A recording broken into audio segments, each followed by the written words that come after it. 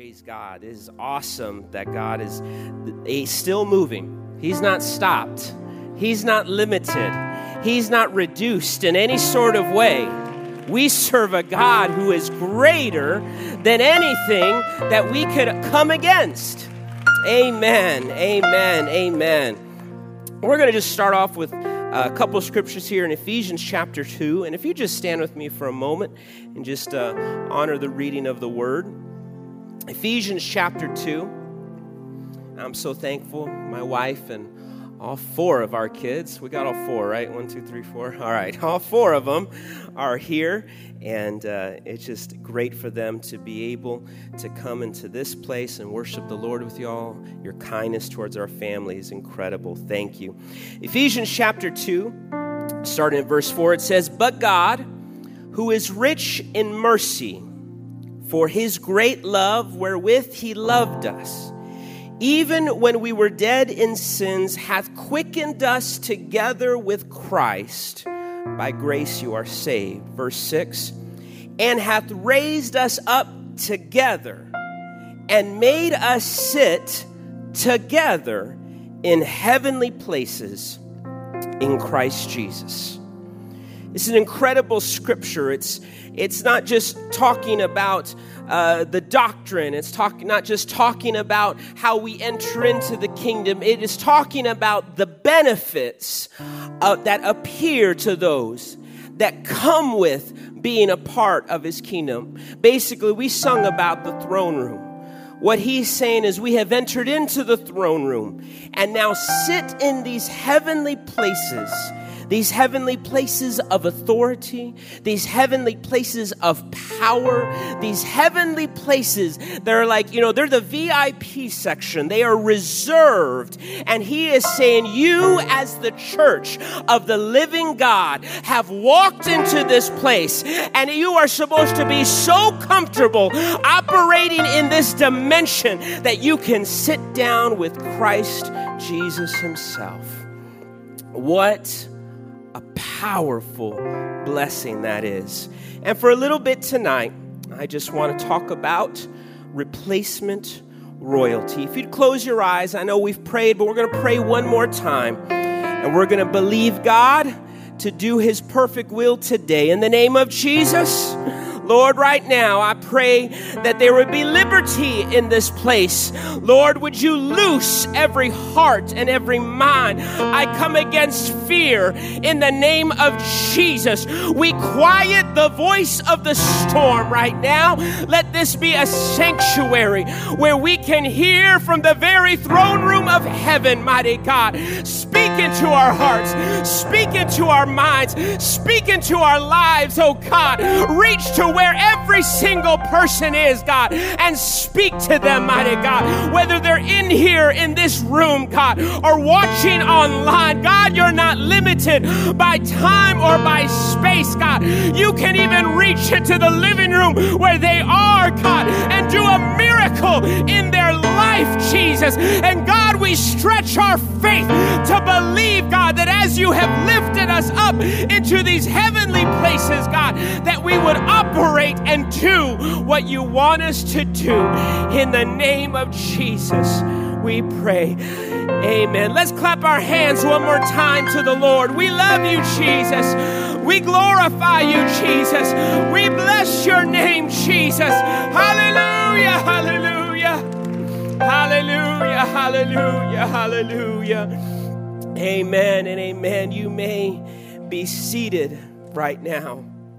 These heavenly places is a unique phrase that is found the most in the book of Ephesians.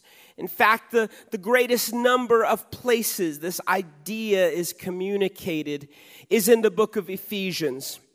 The Ephesian church was given much revelation that God had done such great things in this church that now he was wanting to do great things through this church.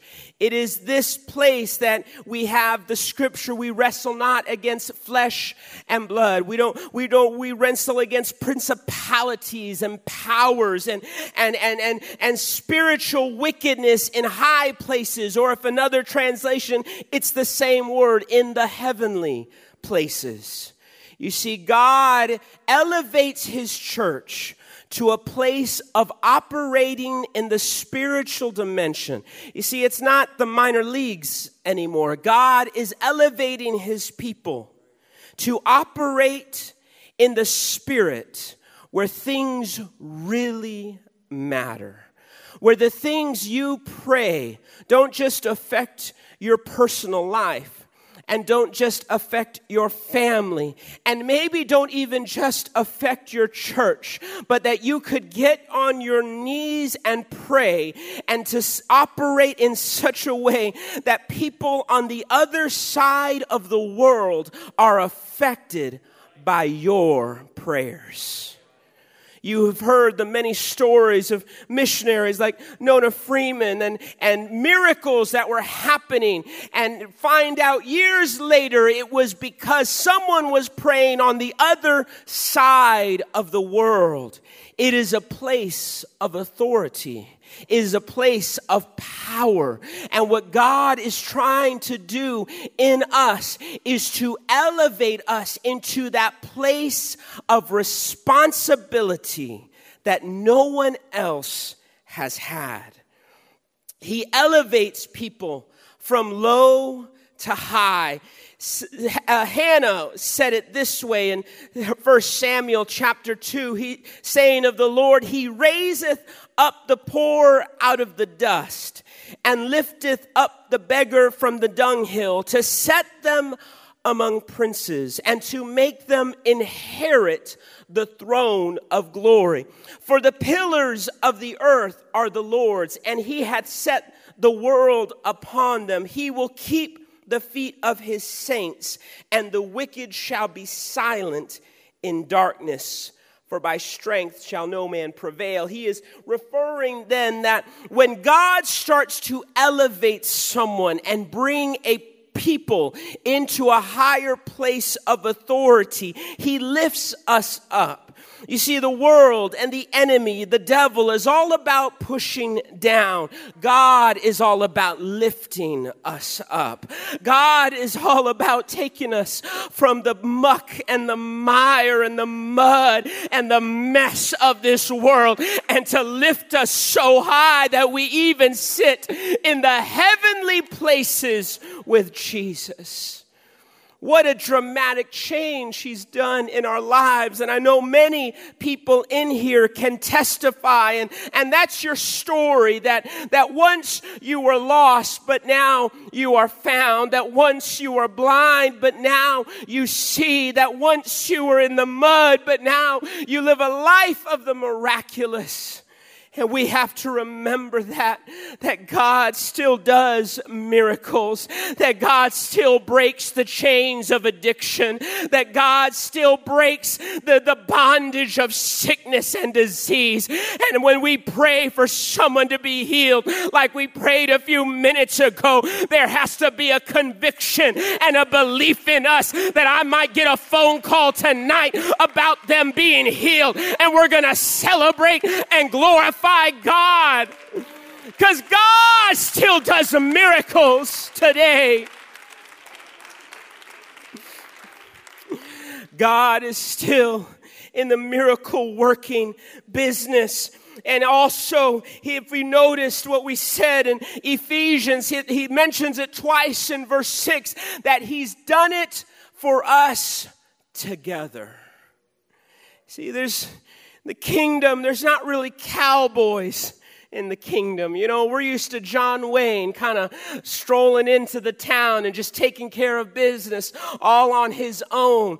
But God is more interested in his church working together, because we're not lifted up alone. We are lifted up together, and we don't sit alone. We sit together. What God is wanting to do tonight, he will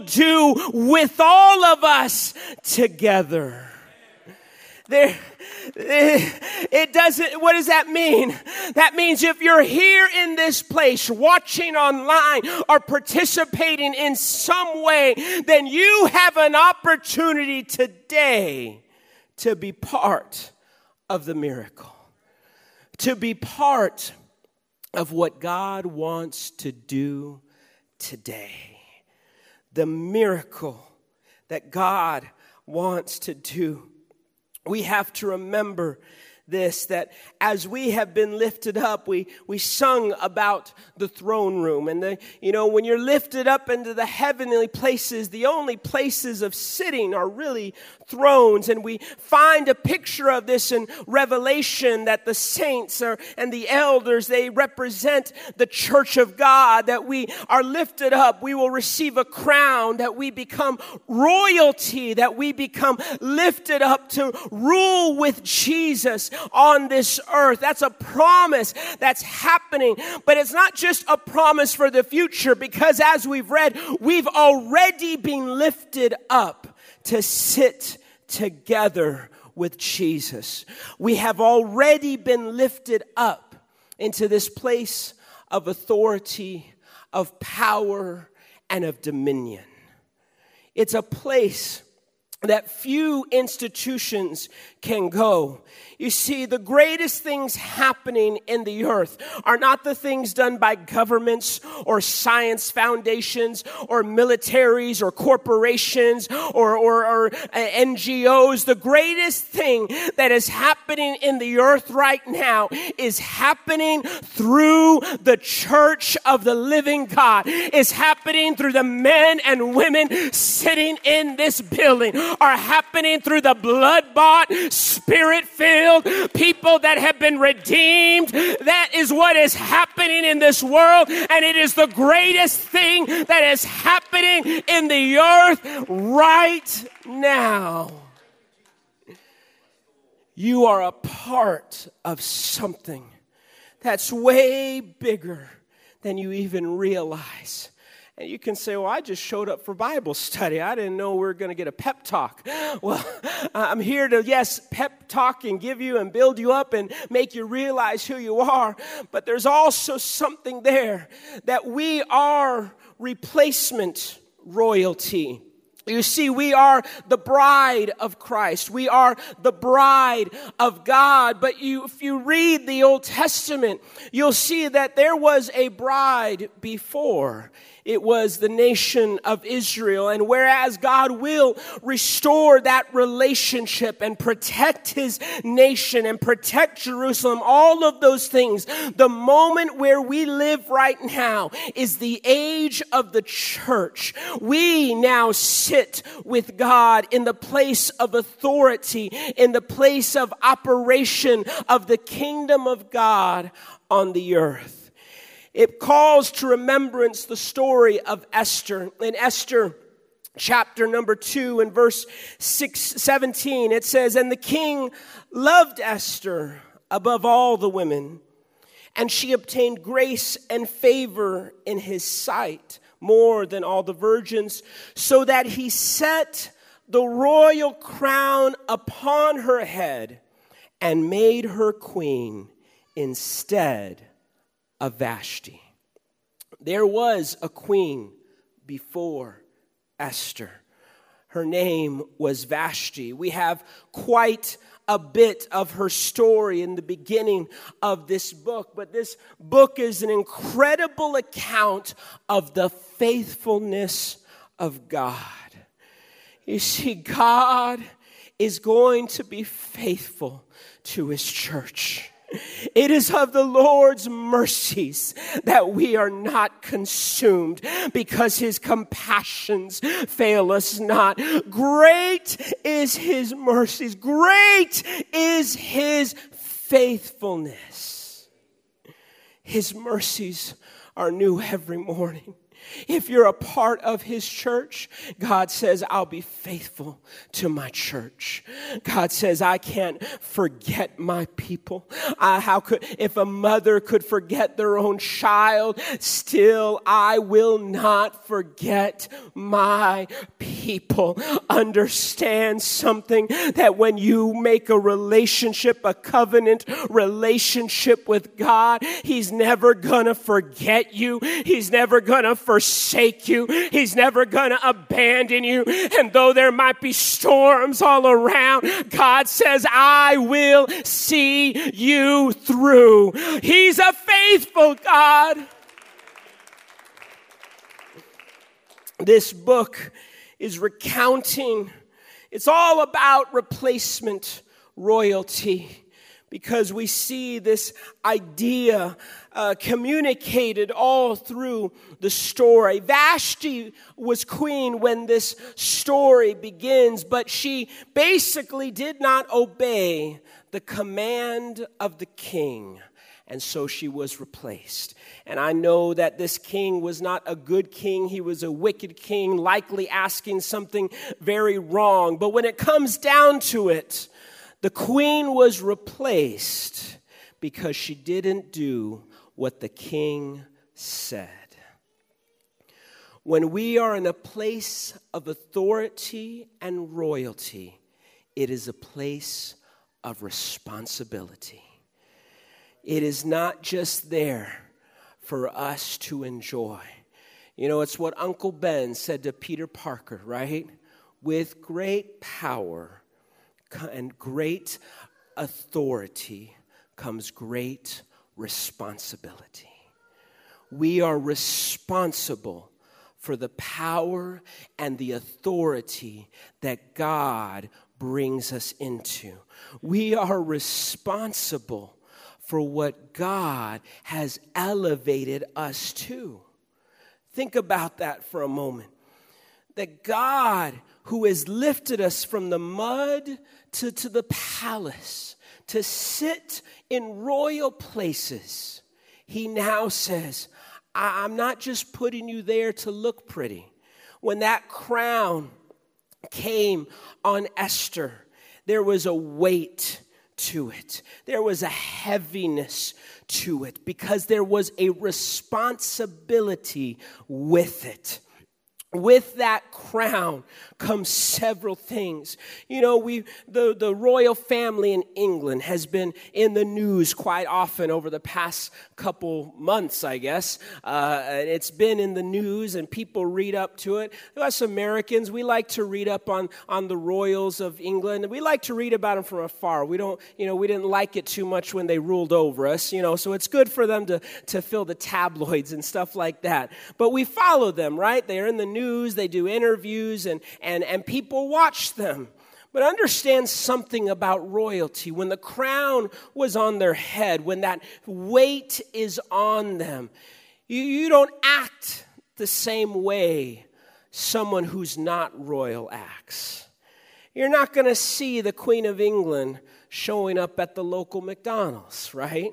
You're probably never seen the Queen of England in her comfy clothes on a Saturday afternoon, right? You dress differently when you're royalty. You speak differently when you are royalty. You associate with different people when you are royalty.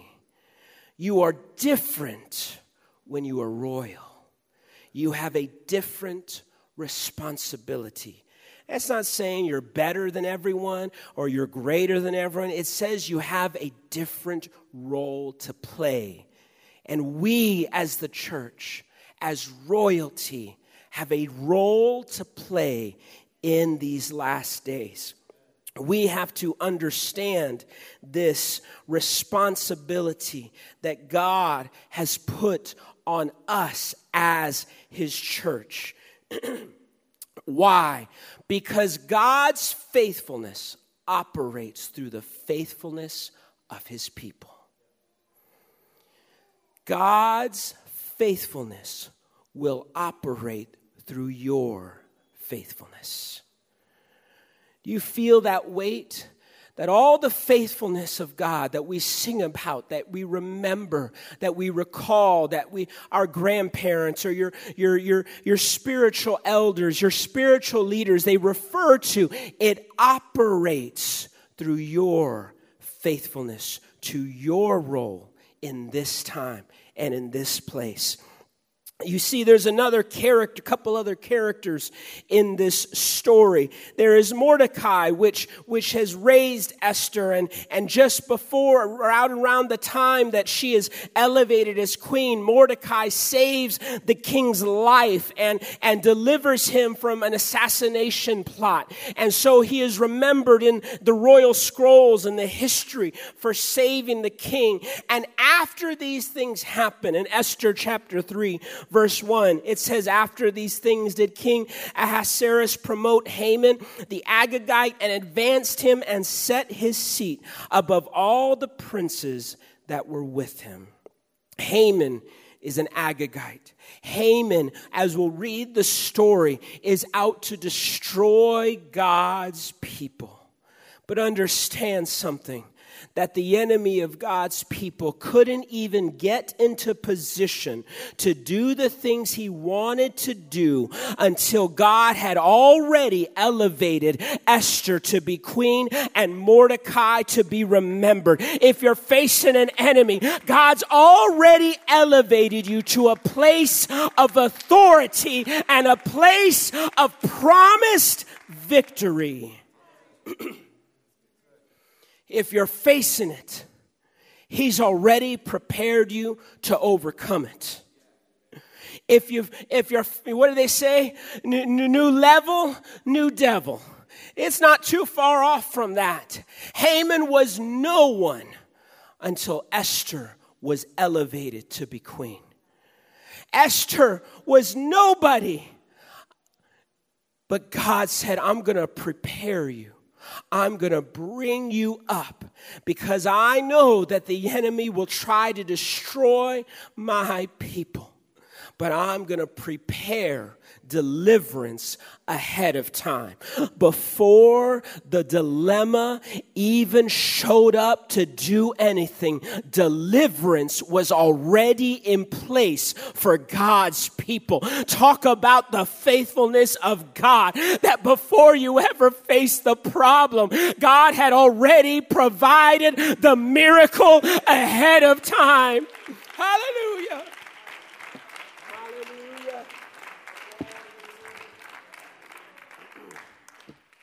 He's already prepared his people to deal with whatever comes down the road. You see, we've faced some things as a church globally over this last year. And I don't know whether it gets better, gets worse, or just gets different. All right? But all I know is this, that whatever comes around the corner or whatever comes down the road, God has already positioned his church to have victory and triumph over it. God has promised deliverance to his people. Mordecai knew something about replacement royalty. You see, the two other characters, Mordecai and Haman in this story, they are both descendants of royalty. Had everything gone correctly, both of them would have been sitting on a throne. You see, Haman and Mordecai, they would have some problems. It says in 3 verse 2, all the king's servants that were in the king's gate bowed and reverenced Haman, for the king had so commanded concerning him. But Mordecai bowed not, nor did him reverence. Mordecai refused to bow. He refused to honor this man, Haman. He refused to honor what he represented. Because Haman and Mordecai's families, they had a history. Their great-great-great-great-great-grandparents, their great-grandfathers met before. It says in the book of 1 Samuel, chapter 15, there's a story, the tragedy of King Saul. You see, the great grandfather, great ancestor of Mordecai was King Saul. And the great beginning, the great ancestor of Haman was the king of the Amalekites, Agag. In this day, long ago, these two families had met before. In 1 Samuel 15:28, this is the end of that day. And Samuel said unto Saul, the Lord hath rent the kingdom of Israel from you this day, and hath given it to a neighbor of thine that is better than you. This is the day that Saul and his descendants would remember as the day they lost the throne. Agag was the king of the Amalekites. The Amalekites were a people that had done sinful things. And God had told Saul, go and kill every Amalekite. Smite Amalek, utterly destroy them. I don't want any of them around. Saul goes and he smites, he destroys the Amalekites. But in verse 8, it says he took Agag, the king of the Amalekites, alive, and utterly destroyed all the people with the edge of the sword. But Saul and the people spared Agag and the best of the sheep and of the oxen, of the fatlings and the lambs, and all that was good, and would not utterly destroy them. But everything that was vile and refuse, that they destroyed utterly. Saul was commanded to destroy everything. Saul was king. Agag was king. And Saul was commanded to destroy them all. They have done great evil. They have done great wickedness. Destroy them all. But Saul, because of his fear of his own people, said, I'm going to spare Agag. I'm going to have him come like my prisoner. And I'm going to get a lot of glory. And I'm going to get a lot of honor. And I'm going to get a lot of attention. And the people will love me because they will see that I have conquered this king. But Saul missed it. He missed what God was trying to do through him. It was a mistake that cost him the throne. Samuel would say in verse 22, hath the Lord as great delight in burnt offerings and sacrifices as in obeying the voice of the Lord? Behold, to obey is better than sacrifice, and to hearken than the fat of rams. For rebellion is as the sin of witchcraft, and stubbornness is as iniquity and idolatry. Because thou hast rejected the word of the Lord, he hath also rejected thee from being king. This was the day they lost the throne. And it would be told from generation to generation. You could have been a king, my son. You could have been a prince. You could have lived in the palace. You could have had everything taken care of. But generation after generation would tell the story how King Saul, their ancestor, lost it all. They were replaced as royalty because of disobedience. The threat to replacement royalty is disobedience to the king. It's not even just that. It is incomplete obedience is the same as complete disobedience. God didn't even grade on a curve. He just said, you do it or you don't do it. Why? Because as you are elevated to a place of authority and power, the margins become a little bit smaller. And there's less room. My brothers, my sisters, in these last days, I don't know how much time we have left in this world, but I can almost see the margins getting smaller and smaller. God literally stopped the entire world and the entire church to get their attention and say, hey, your life needs to be found in me. What more does God need to give to the church or even to the world to show them the way of God? It's as if he's bringing it all down to a close. It's as if he's taken away every excuse there could be, because there are people in countries around the world that are watching even this stream and watching your church and watching churches all around the world. People who never heard about the Word of God or the name of Jesus are now hearing it in these days. You see, God has literally thrust his church into being known all throughout the world in countries you've never even heard of or even ever been. God is reaching into those places to set up his kingdom, because he will not be stopped by a law, by a king, by authority. He will do what he needs to do. He is setting his church up to a place of real impact in these last days. But I hear, I feel, I sense the responsibility of what that means. Because we as the church are the replacement royalty. There was a queen before.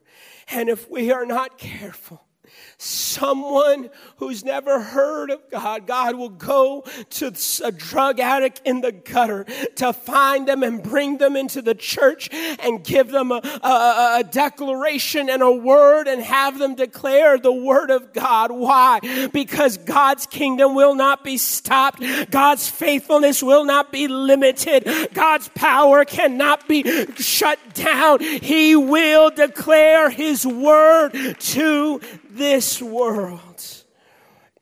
So here, Agag and Saul, they lose their thrones at this moment. And just like it was told from generation to generation on Saul's side, it was told from generation to generation on Agag's side. There was someone who took our throne from us. And isn't it right that there is an enemy of our soul who we have replaced in heaven and would try to destroy you and to swipe and let you lose your crown? There's still an enemy that would try to steal your soul from this church. He can't destroy the church, but if he can somehow separate and segregate someone from the church and bring them out, he'll do it. We have to be aware as individuals that there is an enemy who would try to destroy you. We have to be aware. And so when Mordecai sees Haman being elevated, he recognized something. I cannot bow to this man. I cannot bow to unfinished obedience. The danger to the people in royal places, into the places of authority, is to somehow bow to old things that we just won't stop doing. Mordecai realized, if I bow to Haman, it'll be like my whole generation, my whole family again losing their throne.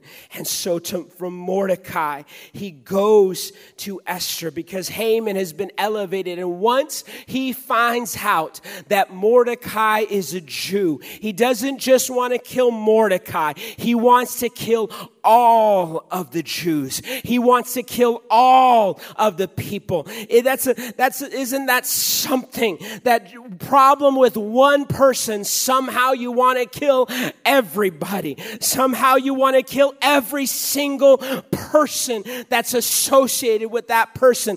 That is the spirit of the enemy. That just because you have a problem with one person at church, suddenly you don't go to church at all because that other person sitting across the row did something to somebody 10 years ago. You gotta forgive and you gotta move on. You can't let it threaten your royalty and your place in the kingdom. See, Haman got the king to order that on a certain day, every Jew would be killed throughout the kingdom. What a threat this was. I don't even know if we fully can understand if somehow on CNN or Fox News a law is written that all of a sudden every single person that goes to a particular church is allowed to be killed and all their stuff allowed to be taken by those people who kill them. See, this was a monarchy. You had no rights. You had no appeal. This was a kingdom. And when the king's word was given out, the king's word was followed. And so the Jews, they cried out. They're worried. There was great problems throughout the kingdom. Why? Because their execution had been scheduled. But don't you know that even when you don't see God, He's still working? The incredible thing about this book of Esther, it is a complete story about the faithfulness of God. And yet, God is never mentioned in one page or one verse of this entire book. Even when you don't see Him or read Him or feel Him or hear Him, He's still working. How? He's working through His people who He has elevated to positions of authority and power to do the things that others cannot do. He's elevated you into a position to speak things that have never been spoken before, to pray things that have never been prayed before, to do what's never been done before. Jesus said that greater works shall you do. I've got a big imagination, church. I want to see the greater miracles. I want to see the greater things. I want to see what no one else has seen before. There's got to be a desire in us to go to a place that's never been visited before in the Spirit. God's wanting to elevate us and is bringing us up to a place and a position of power. Why? Because you don't know what's coming down the road. Esther had been elevated. And so Mordecai, he tears his garments. He sits in sackcloth and in ashes. It's a sign of great lament and great brokenness and sadness. And Esther sees Mordecai in that position and says, what's wrong? What's going on? Sends messengers, all of these things. And through that, she hears about this command to destroy all of the Jews. And Mordecai says, hey, you need to go and you need to do something because you're in the right position to do it. And Esther at first is afraid. She says, don't you know that if you come before the king without being summoned, and the king doesn't, stretch forth his royal, his rod, that you will die, even me as the queen? And this is Mordecai's response in Esther 4:13. Then Mordecai commanded to answer Esther, think not with thyself that thou shalt escape in the king's house more than all the Jews. For if thou altogether holdest thy peace at this time, what does it say? Then shall their enlargement and deliverance arise to the Jews from another place. But thou and thy father's house shall be destroyed. And who knoweth whether thou art come to the kingdom for such a time as this? You can hear in Mordecai's voice, so you understand something. My family was replaced as royalty because we didn't do what we were supposed to do when we were kings. We didn't do what we were supposed to do. We didn't do what we know was the right thing to do. So here is a man who is from a fallen dynasty appealing to the current queen and saying, hey, royalty can be replaced. I understand this. I am a replaced royal. I once was in a place of authority, but now I'm not. And the threat to God's people is coming from a dynasty that has fallen. And if you don't answer now, God will save his people. God's deliverance and enlargement will come from somewhere. But it might not be you who gets to be part of it. Do you feel that responsibility? That when we are replacement royalty, that when we have been elevated into these heavenly places, that God is saying, I'm putting you in a position to do things which no one else has done. What will you do when you are royal? What will you do when you have been elevated to the heavenly places? What will you do when that opportunity comes, whether in your family or at the grocery store or at the gas station or in your job or at your work site or in your neighborhood? There will be a moment that there will be a brush of his Spirit to say, this is the moment for royalty. This is the moment for my church to speak in authority and power. God does not bring you to a place of authority without giving you the power to execute his will. When he gave you his Spirit, he gave you the power. But ye shall receive power after that the Holy Ghost is come upon you. When he lifts you up to a beautiful place, to a place that few people ever get to. He lifts his church to that place. But what he says is, I'm going to use my church, but it depends who will be in it at that moment. It's like the ark, Noah's ark. You see, the ark was going to come to safety. The ark was going to come to deliverance. The ark was going to get through the problems and the destruction of the old world. The ark was going to get through to a place of safety and security. The only question is, who is going to be in the ark?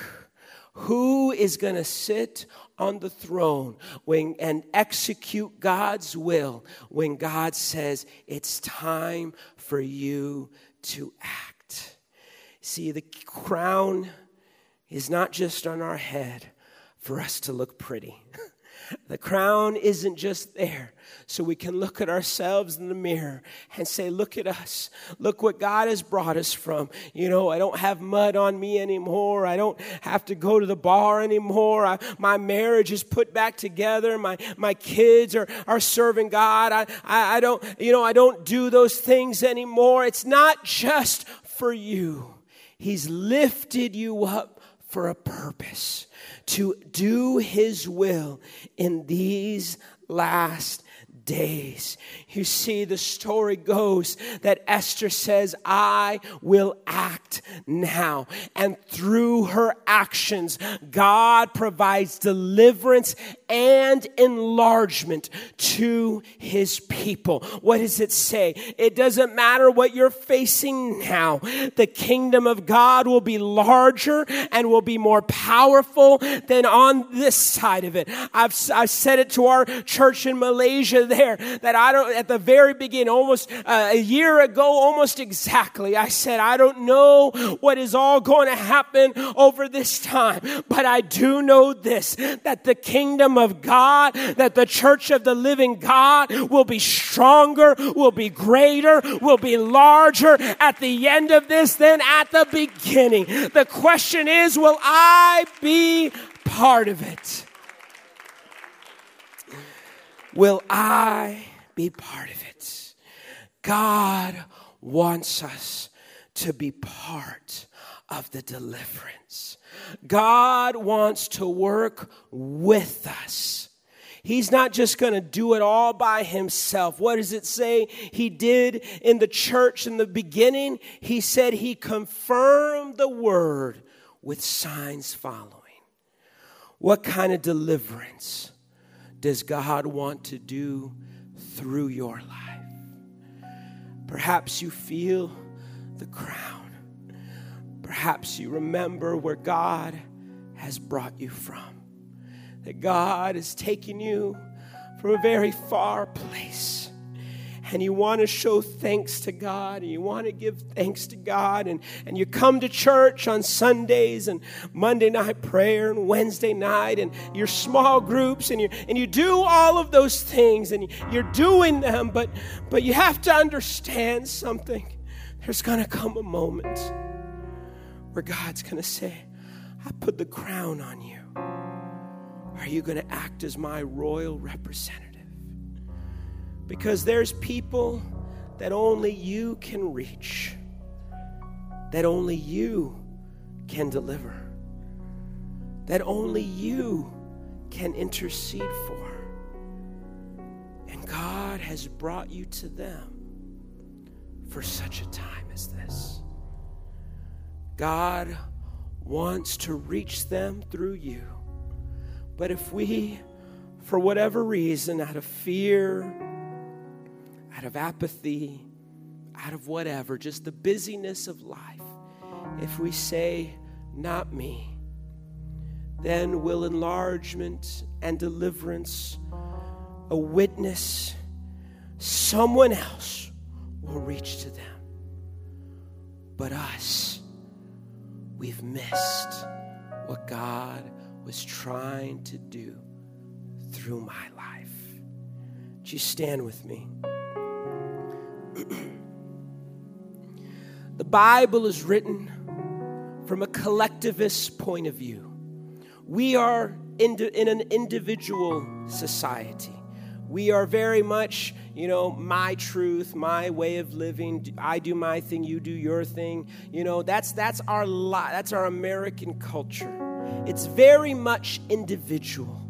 But the Bible was written by and originally to a collectivist society. What does that mean?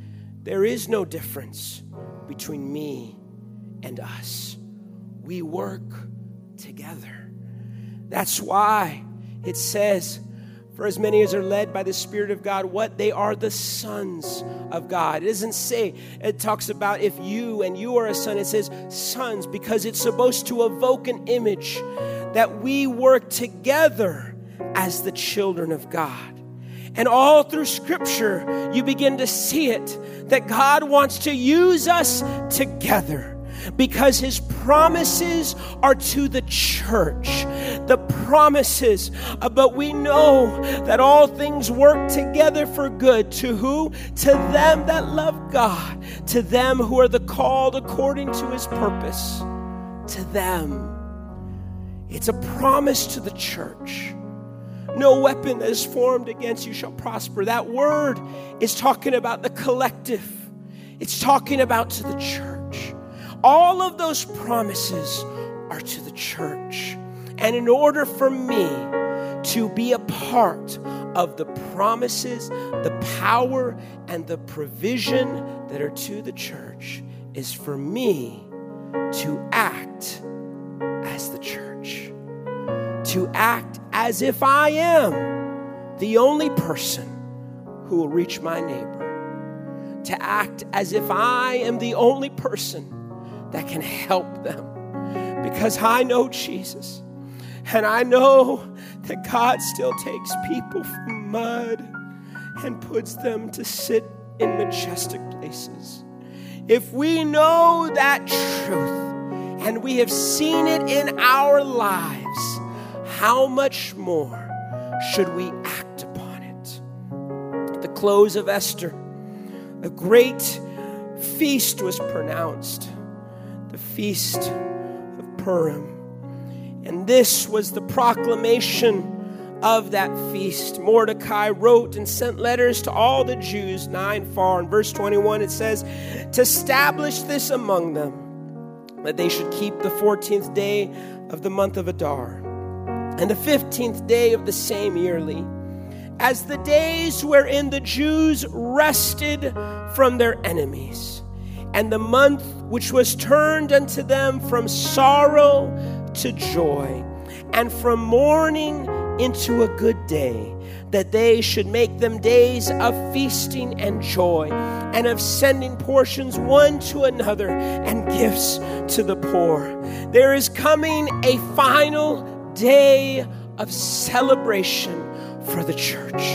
There is coming a day, a moment where we'll see Jesus face to face. I never want to go to that moment with regret, thinking about my neighbor who I could have witnessed to, thinking about my family member who I could have told them. It's supposed to be a day of joy. I want to go there with my hands full of sheaves from the harvest. I want to go to that moment to hear those words, well done, good and faithful servant. The faithfulness of God appeared to the Jewish people through the faithfulness of one lady at one time. God's faithfulness will operate in this church, and it will operate through our individual faithfulness as a part of the church of the living God. You matter to this church. You matter to the kingdom of God. You can make a difference. God has both empowered you and positioned you to make a difference. Don't miss the opportunity. Don't miss what God is trying to do through you in these last days. If you close your eyes, we're going to close right now. And as I pray that you would make a commitment that if someone came to your mind, maybe through this, something that you're supposed to do, maybe you're supposed to pray for someone, maybe you're supposed to witness to someone, tell someone about Jesus, teach them a Bible study, call them, make amends, forgive someone, whatever that thing that came to your mind that you're supposed to do and that you're in a position to do, I pray that as we pray in closing, that you would commit to doing it. What has God brought you to the kingdom for this moment for? Lord Jesus, God, you have elevated this church into a place of authority and power, God.